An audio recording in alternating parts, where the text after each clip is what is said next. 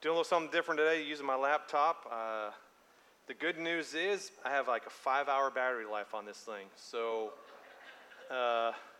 it's typed out 4 pages and there's more suggestions in there. So, but it's 14-point font. So it 4 pages, but you could probably squeeze that down to probably 3. You can see everything is color coded, and I actually have a system that I use with that. I've probably known for about a week or so that Sean wasn't going to be here, and he's like, "Hey, I need you to preach for him." He's like, "No problem." And I really, this last week, I was off at missions camp. It's a camp put on by the state convention. It's Engage Camp, and it's totally 100% missions, missions education, missions empowering, and then going out and doing mission work. Very evangelistic by nature. It's the only one of 2 camps that the state convention puts on. The other one is Super Summer, and so. It was a really good camp this last week, and it's kind of a busy week, and it's hot out. I don't know if you noticed, but it's hot out. Those of you who really like summer, I hope you're happy. I hope you're happy, because I am a winter person, and I feel we've got the 2 of us. Winter, I love winter. You can always get warm, but you can never get cold enough in the summer. And Liz is shaking her head no. Are you a summer person? Are you happy? Every day you go outside, like I feel like I'm dying. This last week we were at a church called the Garage Church. It's a cool place, and we were outside painting for 2 days. And so a lot of the work we did and other groups did, a lot of it was outside or in a building with no air conditioning. And so it was a tough week. But I really thought about what I was going to share today and where God was really taking me. This summer's been a really busy summer, at least for me in our student ministry. So this summer we took 3 trips, and I calculated the miles, about 4,000 miles that we drove. We took students to regular camp into Texas. Student leadership went to Florida. And then Engage Camp last week, we went down to Perrin, just outside. We actually served in Hot Springs, so we went down there. So about 4,000 miles. The original camp, we did Serve Camp, and it's missions-oriented, just a little bit lighter than maybe the Engage Camp, but Longview Dream Center. One day, us and 2 other youth groups, we served about 200 families in the food pantry. I don't know how many pallets of clothes we sorted through, probably 10 pallets of clothes, because they have an area to shop for clothes, and then they have the food pantry. I worked on some sanitation bags for men and women. We made about 750 of those in a couple hours, and so that was a great week. And then student leadership, we went down to Florida, Student Leadership University. They had the opportunity to engage and talk to and ask questions of some of the top influential leaders in our country, and be able to ask questions and to just learn from them. And so it was a great week there. And then I just mentioned we served at the Garage Church. It's a church downtown Hot Springs. It serves homeless men and women. It's a church, about 100 people. It was an old garage, an old power company used to store their stuff there, and so they've been working on it, converting it, and trying to get it fixed up. They've got some areas fixed, and they're still working on a new kitchen and Sunday school rooms and classrooms and stuff like that. And so they have people who are homeless, but they're working, and they're working the transition into being able to save up enough money to get their own place and to help educate and with job training and stuff. And so, man, it's a really super awesome ministry. And I think I didn't know it even existed until last week when we were assigned there. And I venture to guess nobody in this room knew that or kind of knows what's going on. And then this last week, one of the speakers didn't show up, and so and they had 2 breakout sessions, plus they were speaking. So the guy in charge of the camp took the large group time, and I took the breakout sessions. I had an hour to prepare. But most of you know I have no problem talking. So it was easy to come up with in it being missions. And there were 2 students there that they are serving in the state of Arkansas. They call them interns, but they're really missionaries due to legal issues and concerns and all that kind of stuff. Student missionaries with legal stuff has kind of gone away to the word intern, but they're doing mission work, but they use the word intern. And so 2 of the students were living at Perrin, and one was serving in the state convention, the other one was serving at Camp Perrin. And it really reminded me of the time that I came to Arkansas. I told the students this, and James is not here, John's here. I said, well, this is going to sound a lot like my breakout session, a little bit. when my BCM director tricked me into going on my missions team to Arkansas, I had no idea where Arkansas was located on a map. I'd only been to Chicago because that's my birthplace. I'm a North Sider.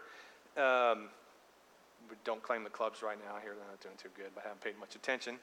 And then Florida, where I grew up, and I didn't know much of the world or anything around it, and so I didn't know where Arkansas was. I do remember taking a very big plane to Atlanta and then having to walk on the tarmac and its third one on the left. Flying to Arkansas, it was 1 row seats and then 2 row seats, and you feel everything in those small planes. And I hadn't really flown in a plane before. And so, reminding me of those college students who are serving around our state this summer in missions, and whether they're sophomores, juniors, soon to be seniors, that they're serving. And it reminded me of my time and my students. And so my breakout session was talking about why summer missions for students, talking to junior high and high school students and the opportunities that they have, and which I'm not really talking about that this morning, something a little bit different than that. But I've learned that Arkansas is a unique state. Is there anybody in here that is not from Arkansas, was not born here, and is a transplant? We would call it transplant. So, how many hands? How many? Just a few? That's a few. But most it's interesting. I surveyed the students. Out of all the students that I had, there were only 6, and most of them came from large cities like Houston, OKC, St. Louis. I forget the town in Tennessee somebody came from. Of course, I grew up in Tampa. My wife's from Miami. 6 million of your closest friends on the interstate with you every day as you commute an hour to work. And so unique. Arkansas is unique. And then I'll never forget, it's not quite 7 years ago, I'm in a deacons meeting, and they like to pick on the city boy. I've learned a few things since then. But I remember sitting in the deacons meeting, and one of the deacons, says, "Hey, you want to come over to my house and help me rake the field?" And I'm thinking, that's going to take a really long time to rake the field, right? I mean, I was kind of just that naive and didn't know. Some of you are thinking, oh my gosh. And I was thinking, do like 50 people show up with rakes and then you rake it? Or is it 25? I mean, how many people do you need to cover 50 acres? Obviously, they make equipment for that, right? Some of you are like, oh my gosh, this guy is, but that's all I knew. I grew up, I don't know if you know zero lot lines are, but between the houses, there's like 4 to 6 feet between the actual structures. So that's, this far. If you have a 20-inch mower, it's 2 swipes down the left, 2 swipes down the right, 4 swipes in the back, and 4 in the front, and you're done with the yard work. You got to push the mower, and you're done in like 10 minutes tops. And so that's the world I grew up in. There wasn't much grass, and there were hardly any trees. And the only time you saw grass is when you were playing football or soccer or baseball. Like, oh, look at all that grass. And so, there is nature everywhere around here. And the one thing about people in Arkansas I like is their nature, whether it's the Buffalo River or hiking, waterfalls. Like, there's just so much here. And I'm just in awe, and just every time I drive to church and just in the hills, I'm amazed by the creation that exists here in Arkansas, because I didn't grow up with that. And so, the Buffalo River, especially people here, is unique to this area. Probably the other thing is the things that people in Arkansas eat. I became known as the squirrel guy last week because I had the breakout sessions on the first day, and I surveyed all the students, how many of you have eaten squirrel? So I'm going to ask y'all, how many of you all eaten squirrel? Raise your hand. Don't be shy. Yeah, see, if you did that in Florida, there's like, everybody looks at you like, what? That is a rodent in a tree, even if you find one. All right, like people eat that. And so my mother-in-law's visiting next year, but she's not coming here. But I want to cook her squirrel, have her eat it, and then tell her later she ate the squirrel, because that would just be fun. That would just be fun. And to be honest, I have tried squirrel. I don't really appreciate the flavor of it. My son, who has now spent half his life in Arkansas, does like his squirrel. And I surveyed the kids, and it turns out, this is an unofficial survey of the kids. Now, we'll ask you this. So unofficial survey of the students that I had this week was, how many of you like it fried? How many of you like it fried? Raise your hand if you like it fried. A little different. How many of you like it in dumplings? It's about the same. At camp, almost all the girls preferred it fried, and almost all the boys preferred it in dumplings. And that was an unofficial deal there. So the adults were like, were you talk about squirrel in your breakout sessions? Yes, I was. I never thought in a million years I'd ever eat squirrel, because, I call it the chicken of the trees. You might call that too. It's the other white meat. But that's kind of, and I'm sure people in Missouri and maybe surrounding areas eat, but growing up, that just was not, I mean, that was just, it's whatever you get at the grocery store, right? Like I hunt some mean chicken, down there in the meat case. And so, so that's kind of unique. But, the interesting thing is that our world's changing. The longer you've been alive, the longer you've known, the world's probably changing.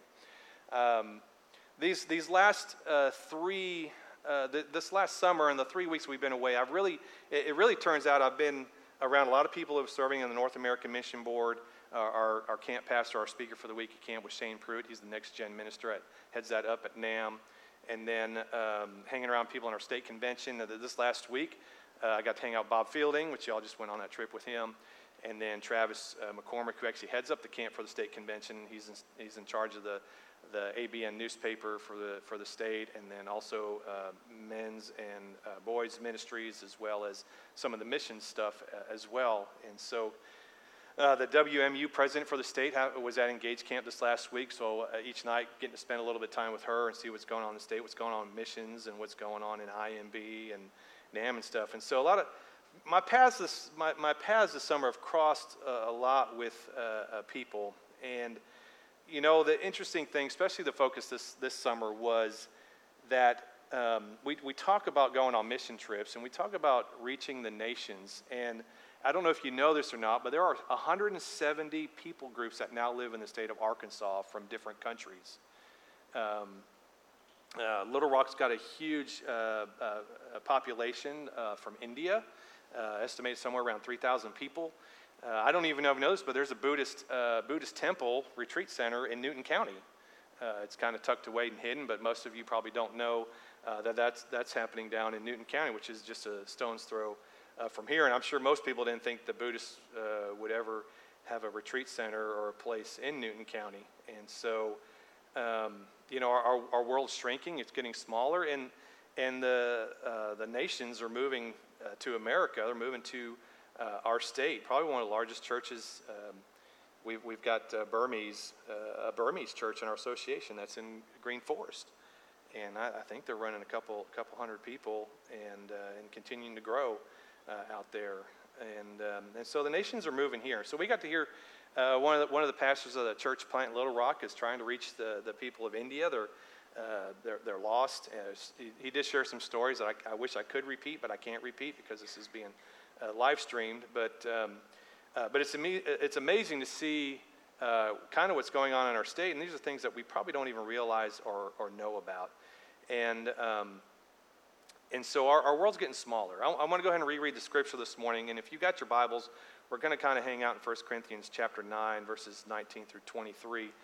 And as I was really trying to figure out what I was going to do for my small groups and my breakout sessions and what it was going to look like this passage came across my mind, and so I've just been spending some time on it especially this last week, and trying to gain just some wisdom, some knowledge, and what God has for me, what God has for you, what God has for our church as a whole, not just our church, but the Church Universal, and what we should be doing. And so I'm going to go ahead and read that. I want Abby, thanks for reading that this morning for me.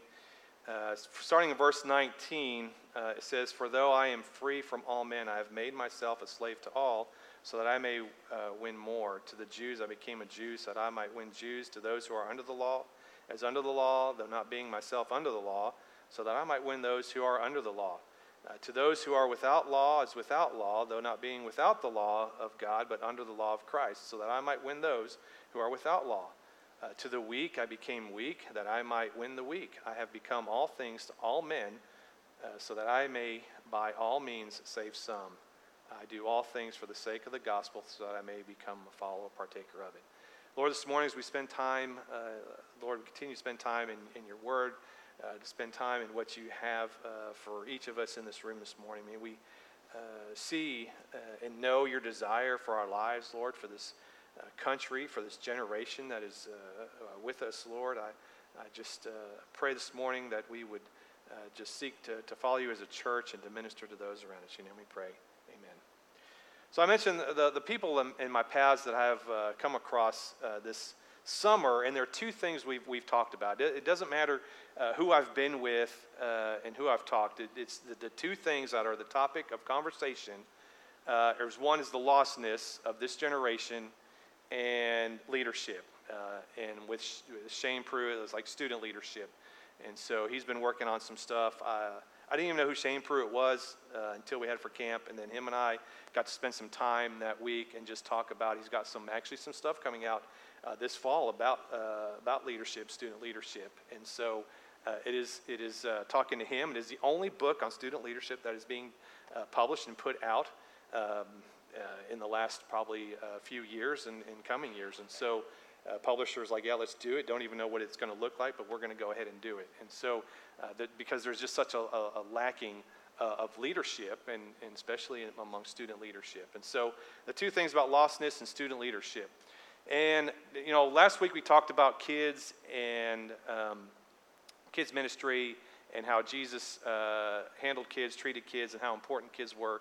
And so today I am going to talk about teenagers some, because that is the world in which I live in. So Generation Z, which is generally the byproduct of Generation X, Z, it's kind of interesting how they kept those numbers together. But Generation Z is age 10 to 25. If you are age 10 to 25, would you stand for me? If you are 10 years old to 25 years old, would you stand?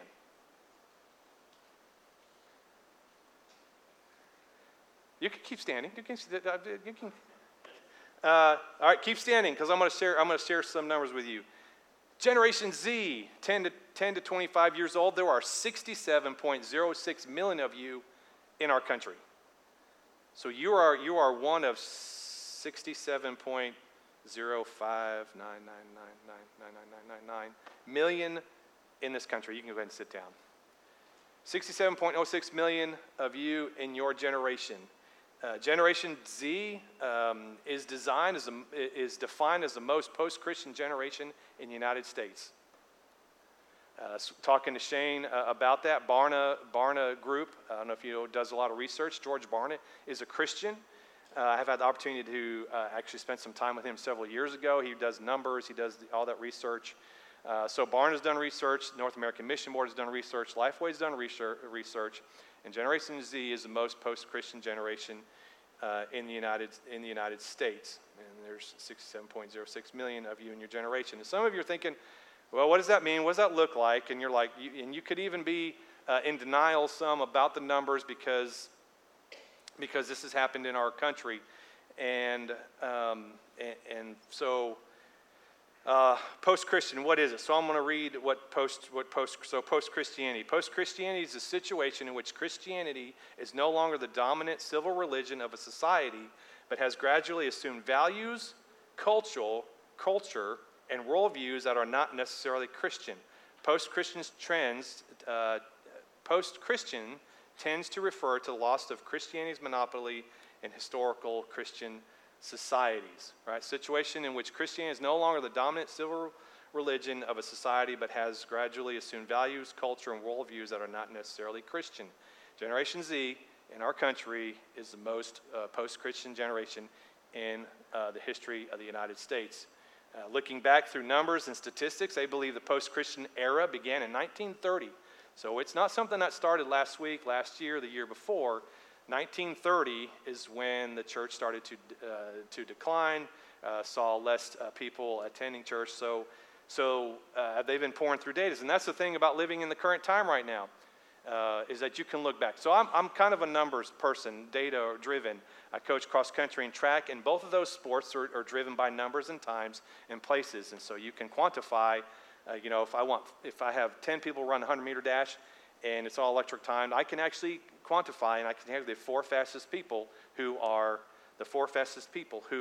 will be in a 4x1, because I can see the numbers and it's there. And so extensive research and study has been done. Research has shown, if you look at NAM's numbers, NAM will say that 80% of Generation Z is lost. 80%. That's 53 million students aged 10 to 25 in this country that are lost. 53 million out of 67 million that are lost. There are 12 there are 12 markers for what a post-Christian is, and in order to fit into those categories, you have to, in order to be a Christian, to quantify as Christian, not Christian, you have to fit in those into those categories. And so, to be a Christian, you don't even have to hit all 12. They're looking at like 6 to 8. Some will estimate, if you look at Barna, some will estimate that 90% of Generation Z is lost, because some of the numbers is that, well, if you're not post-Christian if you go to church, 3 times a year. You're not post-Christian, if you read your Bible 1 time a month, where on the other side is that as a Christian, we should be reading our Bible weekly, attending church weekly. We should be in fellowship with one another, amongst other things in the criteria. And so I asked the student, and I shared this, and I asked one of the students, I pointed to her and said, all right, 53 million people in your generation are lost in this country, that if they died today, they would go to hell because they don't know who Jesus is. What are you going to do about it? Abby, how are you going to reach 53 million people your age? Yeah, that's the look she gave me, like, I don't know. You make a TikTok, you get millions of views, and then you learn to monetize it for the gospel, right? And some of you, if you're not on TikTok, the more followers you have, you can actually turn that into money. And so there are 18-year-olds who are millionaires because they are monetizing their YouTube and TikTok channels. And how many of you don't know what that is? Raise your hand. I'm just curious. No, yeah. So, like, people have made a career out of YouTube, making videos, and they make millions of dollars doing that because they get views, and they sell advertisement. And so that is actually a business that this current generation engages in. For some of you, your engagement was you work at the grocery store, you work at the gas station, you work your way up into management. Now you get a 14-year-old who makes videos on how to do something or whatever, and they are millionaires because they are monetizing that, able to monetize that. And so obviously our world is changed and the focus has changed. They do call it Generation Z. They actually call you screen agers because of your screens. You've always known the internet. The internet has always been there for you. All right, your tablets, your phones, your laptops. Everybody that spoke this week used their laptop, and I was like, I should be hip and trendy and use my laptop. And so so I'm using it this morning, Lord willing, that doesn't crash. So the real question is, just like I asked you, like, what are we going to do with this generation? Like, what are we, every generation since 1930 has declined. And the elder generation, the post-war generation, by percentage, is still the highest attending church, Bible-focused generation in this country. By numbers, that generation is dying off. Their population in the country, I think, is just under 2 million people now. But by percentage, they are the most Christian would be considered for that generation post-war. So what are we going to really do about it? And this is something I've been pondering for probably the last 4 years of my life. This is year 28 for me for student ministry. I've been always working with students and children and college-age students for the last 28 years of my life.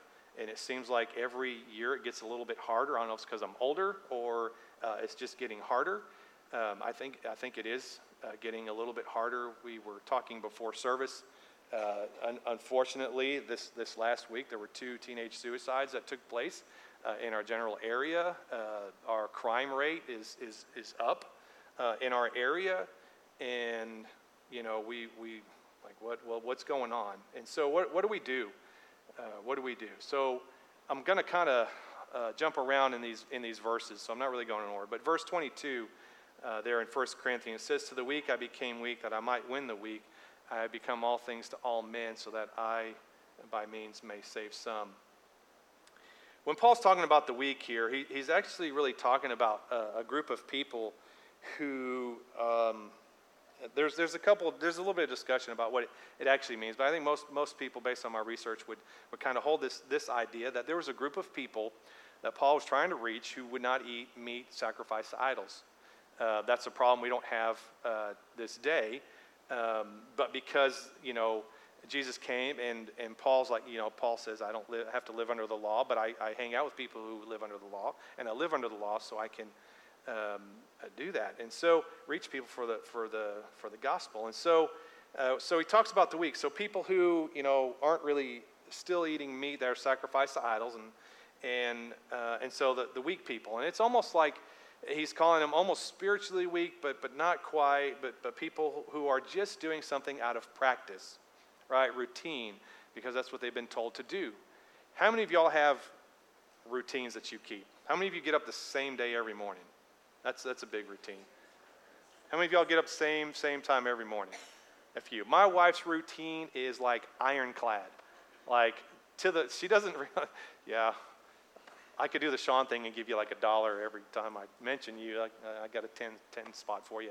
All right, her routine, man, it's like by the minute. She gets up, her bathroom time, her closet time, her breakfast time, right? And so it is routine. But she's also an educator, and educators live by schedules, right? You have a schedule.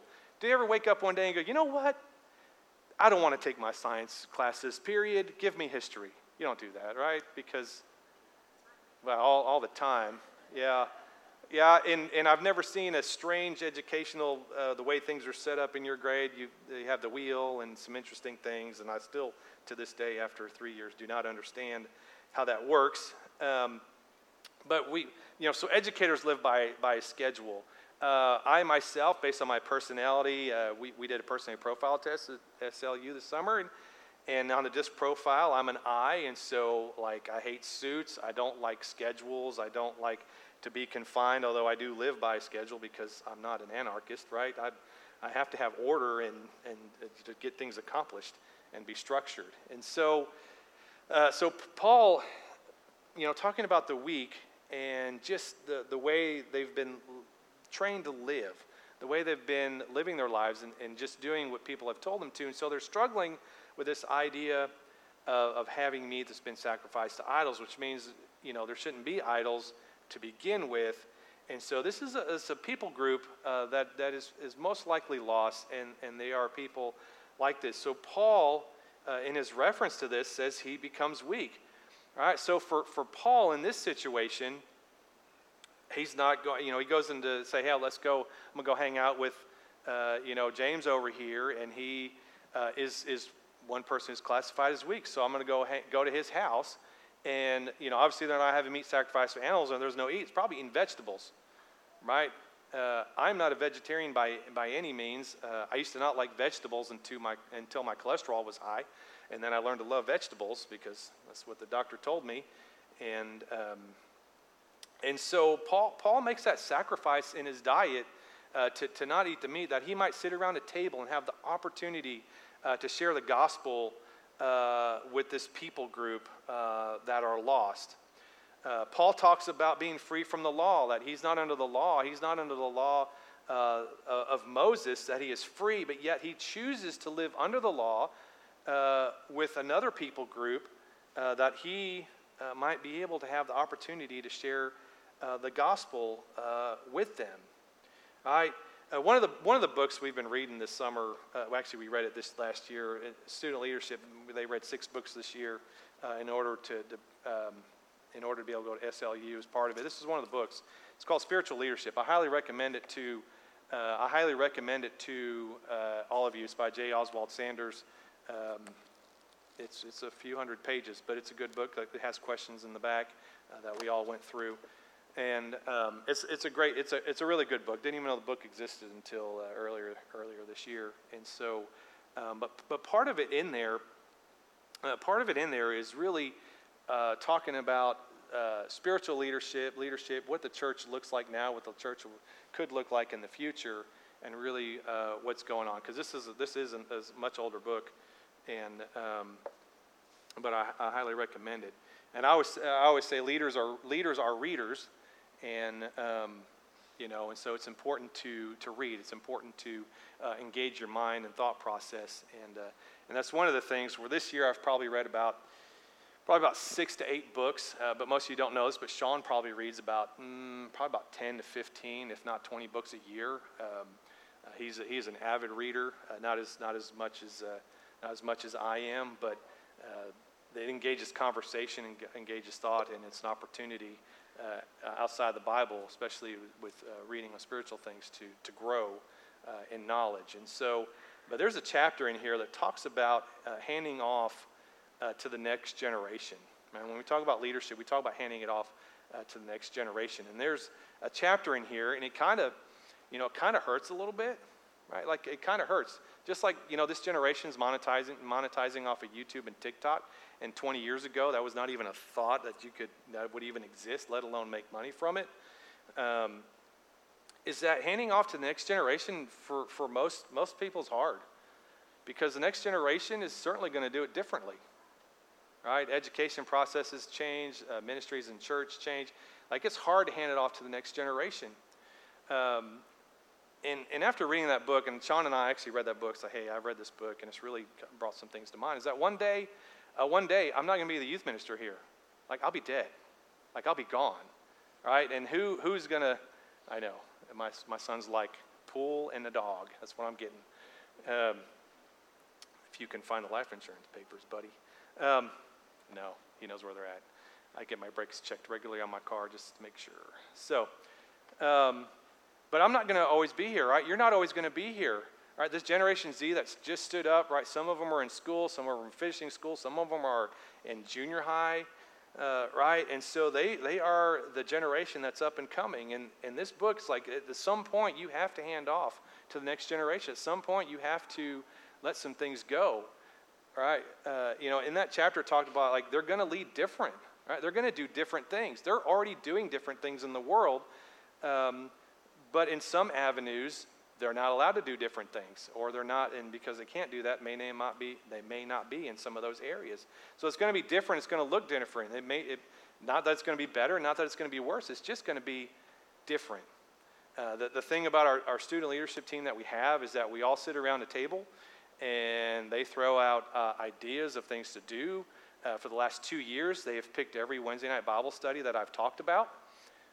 Some of them have had the opportunity to teach Bible study, but they pick the topics that we talk about, with the exception of one. The beginning of the summer, I picked the topic for one Wednesday night because I thought that was important. But for the last 2 years, every Wednesday night, they've picked the topic. They're in school. They're dealing with their classmates and their teachers, and they know what's going on. And while I'm at school every day and I know some things, they know exactly what's going on. They know what their peer group needs to hear from God and God's Word, and so they pick those topics. And so we do that. I'm accountable to them just as much as they are accountable to me. Because of my nature and my personality, I forget things a lot.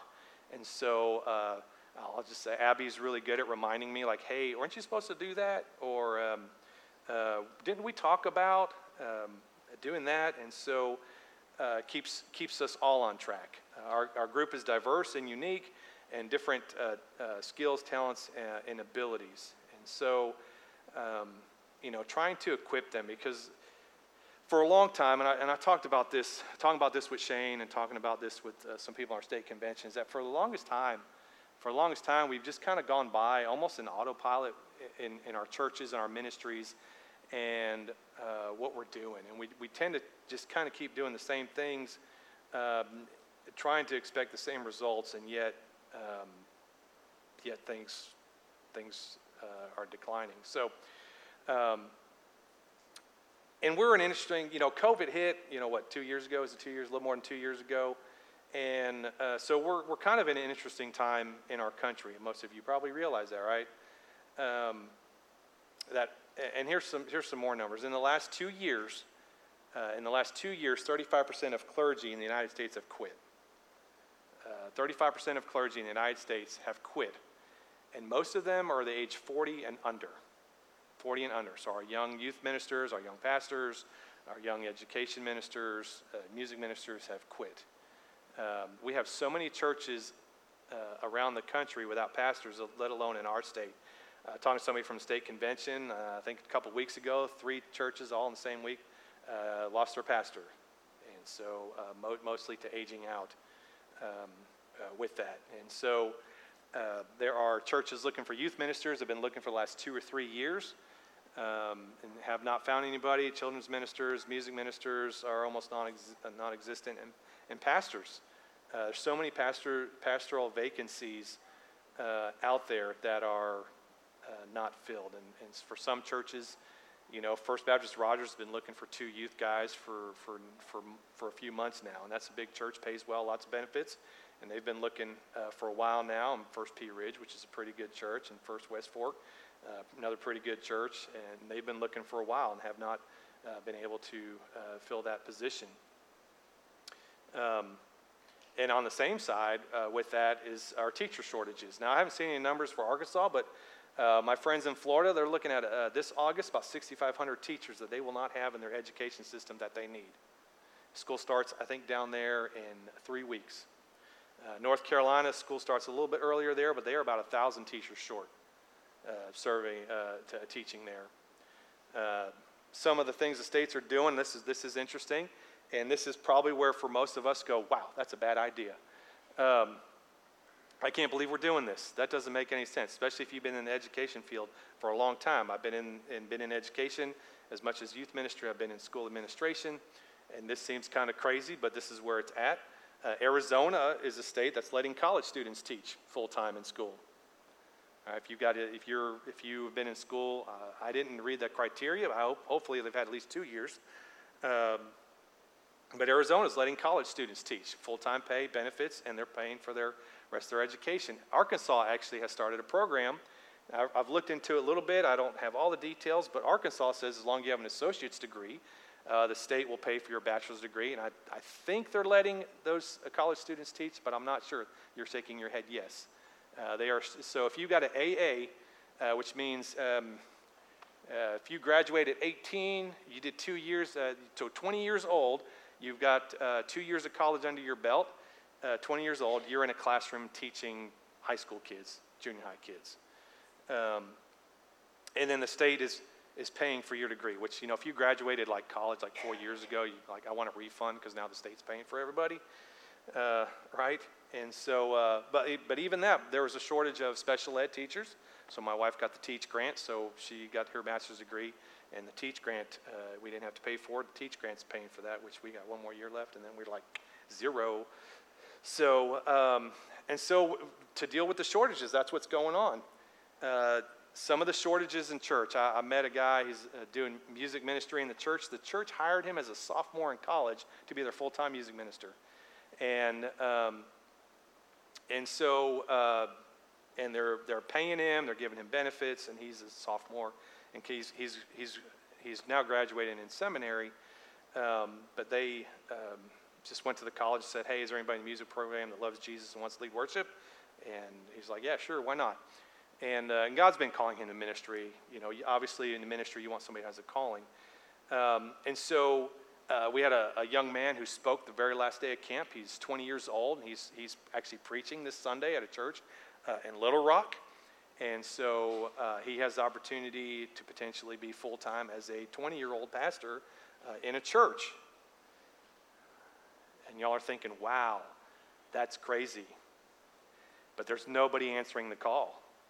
There's nobody answering the call to teach. I've had 2 friends that have left their vocations making a lot of money in Florida to teach because they want to make a difference in this generation. All right, so they've given up 6 figures to make, 40 whatever and teach, to make a difference in this generation.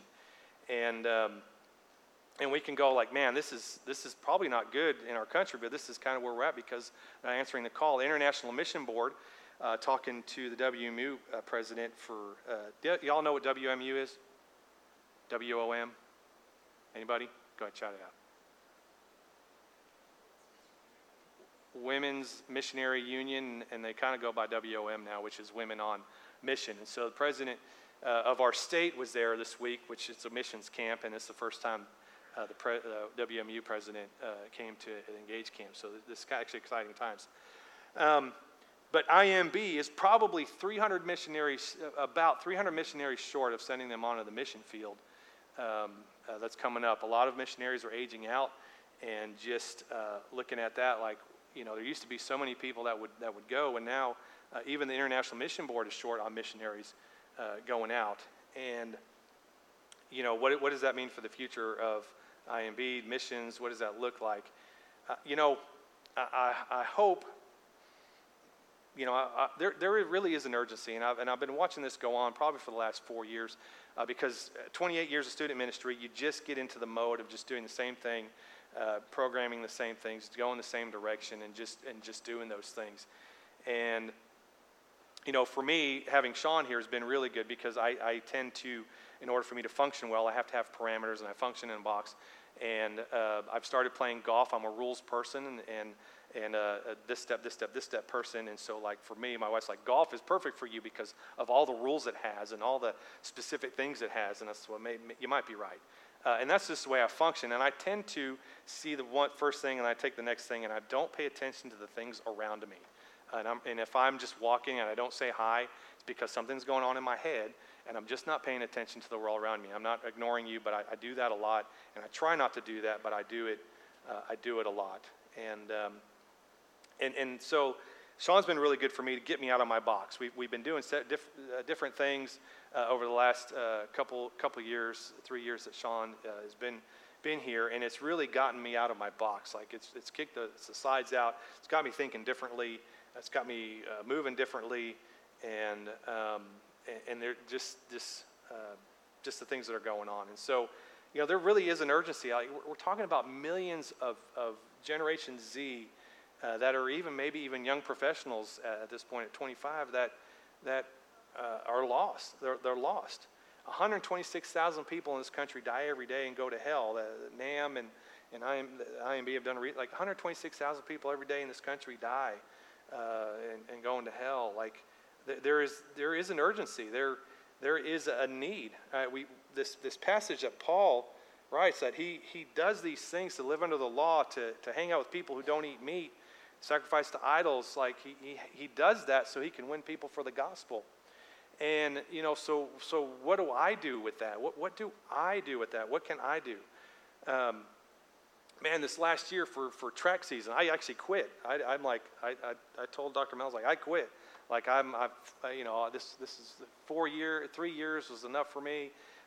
Track has 9 disciplines in it, and it's hard when you're just one person or 2 people to teach 9 disciplines of track. It's technically 8 because we don't have pole vaulting. It's a lot of work when you have one group working here, one group here, one there, and one there. And, like, all right, distance, you're gone. See you in 20 minutes while I'm working with hurdlers and sprinters. And it's just really, really a lot of work, and it's really hard. And it's, when you're getting home at midnight 3 nights a week because you have a track meet who knows where. It's really, really, really hard. But a few of us were talking before church. Like, this last year, had the opportunity just to talk to a lot of students and build into a lot of students, to share the gospel with students, and a lot of our track team comes to youth group on Wednesday nights, and the opportunity to build in them. We had a lot of kids saved this last year in youth group, and the opportunity to do that. And so, while it is time consuming, it is stressful, it has been a blessing. It has been a blessing. And so, and I tell my athletes this. All the years I've been coaching, I learned this from my soccer coach. I played a lot of soccer. I played travel, select, club. In Florida, soccer is years round. Matter of fact, in schools, soccer is a winter sport because of the weather. And summer, it's hot, so we play indoor leagues. And I always tell my athletes, the very most important thing for you is a relationship with God, above all things. There's no state title, no state champion, no practice. Right? There's nothing in your life that should take the place of God in your life. And so, and it's easy when I'm the coach and we have fall retreat. I'm like, well, we're not running that weekend. It's the biggest race in 5 states, and we're not going to run this year because we've got fall retreat, because that's the most important thing. And so I do try to set the example both with parents and students with that. And the next thing is your family. Right? Your family is important, right? You have one family on this earth, whether good or bad, right? You may be from a broken home. My dad died when I was 5 years old, single parent. There's so much brokenness in Generation Z, and even millennials. There's so much brokenness in families in there. So many kids at school that don't feel like they're loved or cared for by their families or by their peers, and struggling with, we would call it self-esteem. And sometimes it just takes a word. It takes time to do that. But next is family, and then your school. Your schooling is important. Learning is important. Gaining in knowledge is important. And then after that, you got extracurricular activities, which are sports or drama or any of those extracurricular, because they're just extra. Right? There's extra things that we do. And so something I've always tried to instill, and Generation Z families have filled themselves with a lot of other things other than God. When you look at how lost the generation is and you trace it back to, there's 5 components that really help to solidify a child's faith, and one is eating around the dinner table every night, at least 5 nights a week, eating around the dinner table.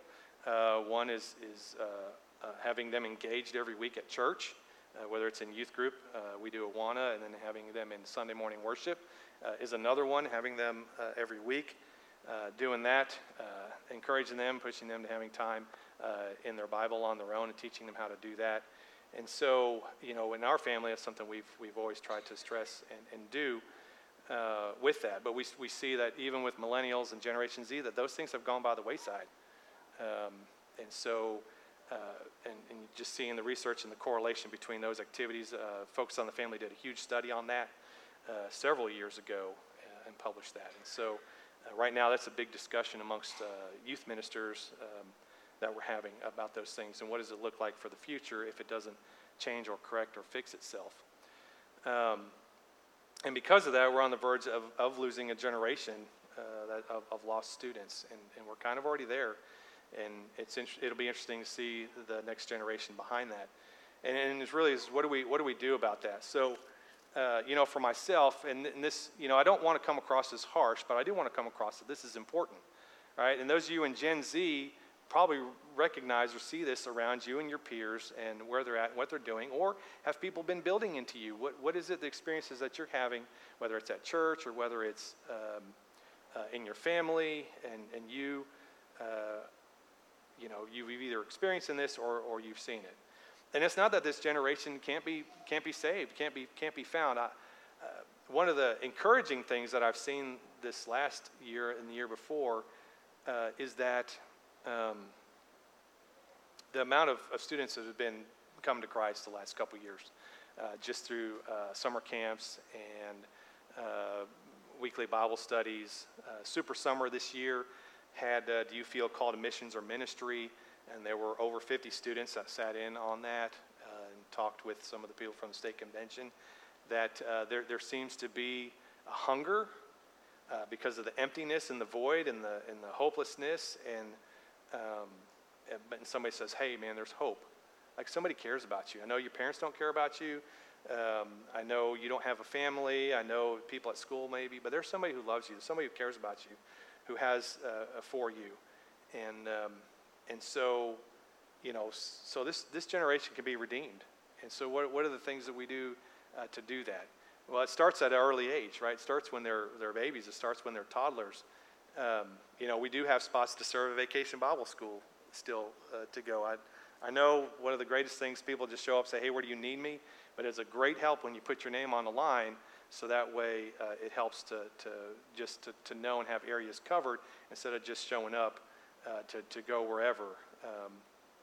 The other thing is, we're always asking for preschool help. We actually, last week, if you were here, you saw that we had a lot of preschool kids that were up here with their parents, and their parents are on the end of Gen Z, right? Maybe millennial, but Gen Z, and it starts with that. And I always ask for preschool help, and there are vacancies to fill in preschool. And honestly, I get tired of asking for help in preschool, just going to be honest, right? That's like the thorn in my flesh. But we have openings, and we do have a couple people who are willing to volunteer for Sunday school, but we don't want to stick them back there for 10 years because that's what we tend to do with people. And we do need more people for that, because it starts at an early age. When we're talking about reaching, the 25-year-olds were babies and toddlers at one point.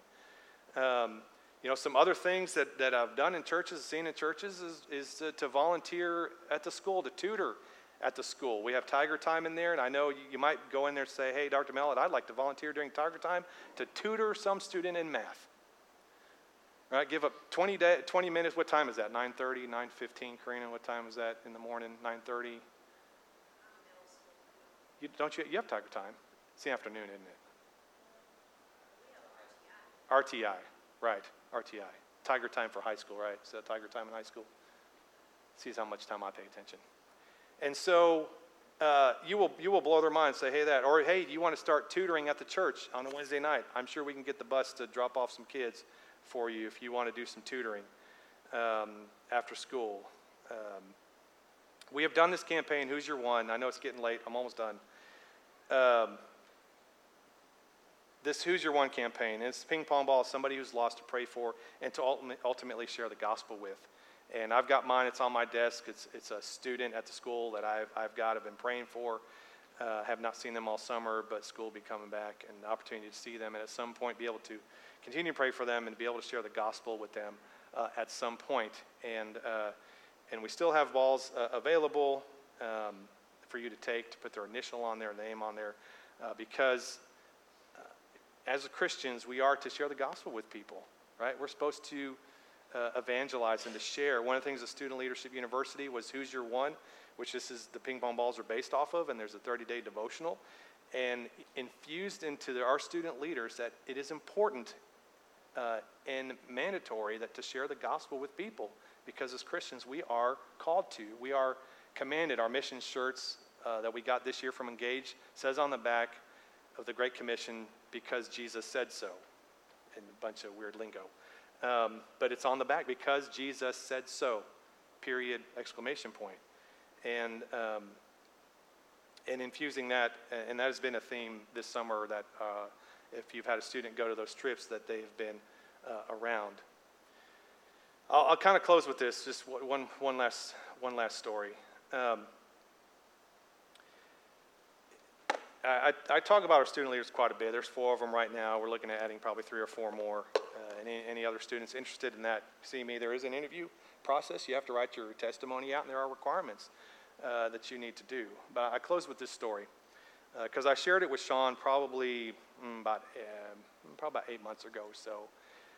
Is that we have a student, and all of our student leaders are gifted uniquely in different areas. But we have one student who junior high girl, and she, as a 13-year-old, does the YouVersion app, has Bible studies that you can do, and you can invite people that are on that app. And so I have a girl who invites teachers, invites parents, invites her peers into a Bible study online. And then as you read it, and she can see when you've read it, and then you can add comments that everybody can see, so you can have a discussion. FCA uses this a lot, and in their Bible studies. And so, to which, and at one point I was in like 5 Bible studies a day, because there are students in our youth group that also do, students not in our youth group that also do that, then invited me to it. And if there's a student who wants to study the Bible, I will study the Bible with them, right, and make comments and stuff. And so she's doing that, and I was amazed of the people in some of these Bible study groups seeing that the 13-year-old who is inviting and facilitating this Bible study with somebody 2, 3, 4 times her age doing this. And on top of that, she has a group text each week to remind them to come to Bible study at school and remind them to come to Bible study on Wednesday nights. And as you can imagine, our middle school girls is by far our largest group on Wednesday nights. It is almost 2 to 1 of everybody else, if not the whole youth group. And a 13-year-old who has limited resources, just has a piece of technology, is advancing the gospel and sharing it with her peers as a 13-year-old. Like Sean and I were like, man, like we should be the ones setting the pace and the example for students, not the students setting the pace and the example for us. And this individual has sat down, and students have accepted. It's all been girls this last year that have come to Christ. And so Abby and Hallie have been sitting down with them from time to time. There's a New Believers book, and sitting down with them and going through Scripture with them to do that, which has been awesome and amazing. And to see students who were lost, who are now found, who are now pursuing Jesus each day. And so, the challenge this morning, like there's man, this generation, and you're thinking, man, I have done my time. You're still alive. You can still keep going, right? Still keep going. Because there's a need. There's millions upon millions of students who are lost in this country. They are in our schools. They're in our communities. You can just look at one of the things we've been doing in this area is how many students are in our schools, and then how many students come to church regularly and in their Bible regularly, and it just follows the same statistics that I said about Gen Z. Just across the line, it's in our area, right? It's the same numbers in our area. And so, parents, if you want help, need help, encouragement, I'm here. I don't have all the answers. I'm doing what I think God's called me to do the best I can, trying to train students to do that, to reach their generation, because they are different, right? They're different than, Betty and Daryl's generation, my generation. Right? They're different, and so, but they need Jesus. So, with that, I'm gonna pray, and then we'll be dismissed. Lord, thank you for this morning. Lord, thank you for the time that we've had together, Lord, this morning. I know it's been long. Lord, I'm so passionate about this generation and seeing them saved, Lord, to have a relationship with you, to grow in you, Lord. I pray for the students that you are calling to our youth ministry, Lord, our children's ministry. Lord, school is starting soon, and Lord, there's so much lostness. Lord, impress upon our hearts what we can do to help reach the lost, Lord, in our world, whether it's our kids, our grandkids, our great-grandkids, Lord, the students at our school and our area, Lord, just push us and move us in that area, Lord, not just as individuals, but as a church. And it's in your name we pray. Amen. Hey, hope you all have a great day. I don't know if you noticed, rain is in the forecast for Wednesday, Thursday, Friday, and Saturday. So, and VBS is tonight, starts at 6. So registration probably about 5:45.